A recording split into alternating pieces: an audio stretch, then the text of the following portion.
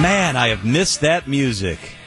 Packers Hall of Famer, Broadcasting Hall of Famer, legend to all, Larry McCarren, the Rock, is with us. Hello, Rock.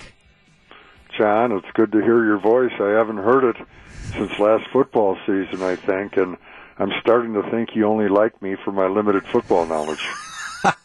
That's not true. Hey, what was the highlight of Larry McCarren's offseason? What was the highlight of Larry McCarren's offseason? Well, I suppose I met some buddies of mine in Key West. That was a pretty good highlight. Ooh, that is a good highlight. Do you remember it? Most of it. It was a little foggy, but it was only a couple of days. So our invitation must have got lost in the spam folder. There wasn't much to forget. Well, good stuff. Well, football is upon us tonight. The season kicks off in Philadelphia. The Packers, of course, waiting until Sunday. Coming out of the preseason, Larry, I think a lot of people are still very much interested in what this defense is going to look like. You don't get much a sense of that out of the preseason. What are you seeing behind closed doors? Well, you're right. The defense was fairly plain vanilla during the preseason, and I can assure you that there's more packages and looks and pressures and all that good defensive stuff that nobody's seen quite yet.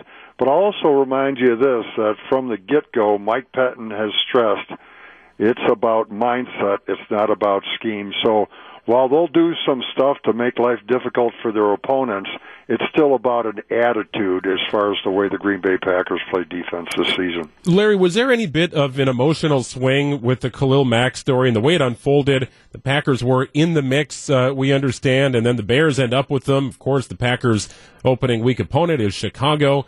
What are you sensing out of the locker room this week? Well, I think the guys are being the guys. They were interested, just like anybody who follows professional football, and maybe a little more so because their team is reportedly in the mix for the services of one of the game's greatest defensive players. But then when it turned out to be Chicago winning the Khalil Mack sweepstakes, guys just went about their business. They got their own fish to fry, and I think their heads are exactly in that area. Yeah, well, Khalil Mack, the Bears got him. Great, we'll see him twice a year. But, these are guys that face real good players all the time, almost every week, as a matter of fact. So I don't think it upset anybody's apple cart too severely. Packers very much inexperienced at middle linebacker behind Blake Martinez. They made a trade for Antonio Morrison. Not sure. It doesn't look like Oren Burks is going to play on Sunday, if I had to guess. Is that an area, Larry, that you look at and you wonder about the experience and the overall depth? And is there anything else you can do to help beef up that interior of the linebacking core? Well, as you mentioned, they brought in two inside linebackers, veteran inside linebackers, in Morrison and Toomer. So they've got some reserve strength that way. They also have a real fine football player in Blake Martinez. And when you look at the Packers' talent defensively, they've got a surplus, really, at least if the preseason's any indication. They've got a surplus of defensive backs. They also have a strong defensive line with some depth. So if you're a little light at linebacker, maybe you go a little heavy in other areas and devote more of your packages towards the areas where you're strongest. But the situation, as you mentioned, with Oren Burks being out, not ideal, but that's life in the NFL. 197th meeting of the two franchises. Amazingly, Larry, they have scored an identical amount of points, the Packers and Bears, over the course of 197 or 196 matchups. What does this mean to you as a former player who went toe-to-toe against the Bears back and forth during your playing days? What does this rivalry mean to you? Well, the history, I think, to some extent gets lost on the current players. I mean, they've only been around for what they've been around for.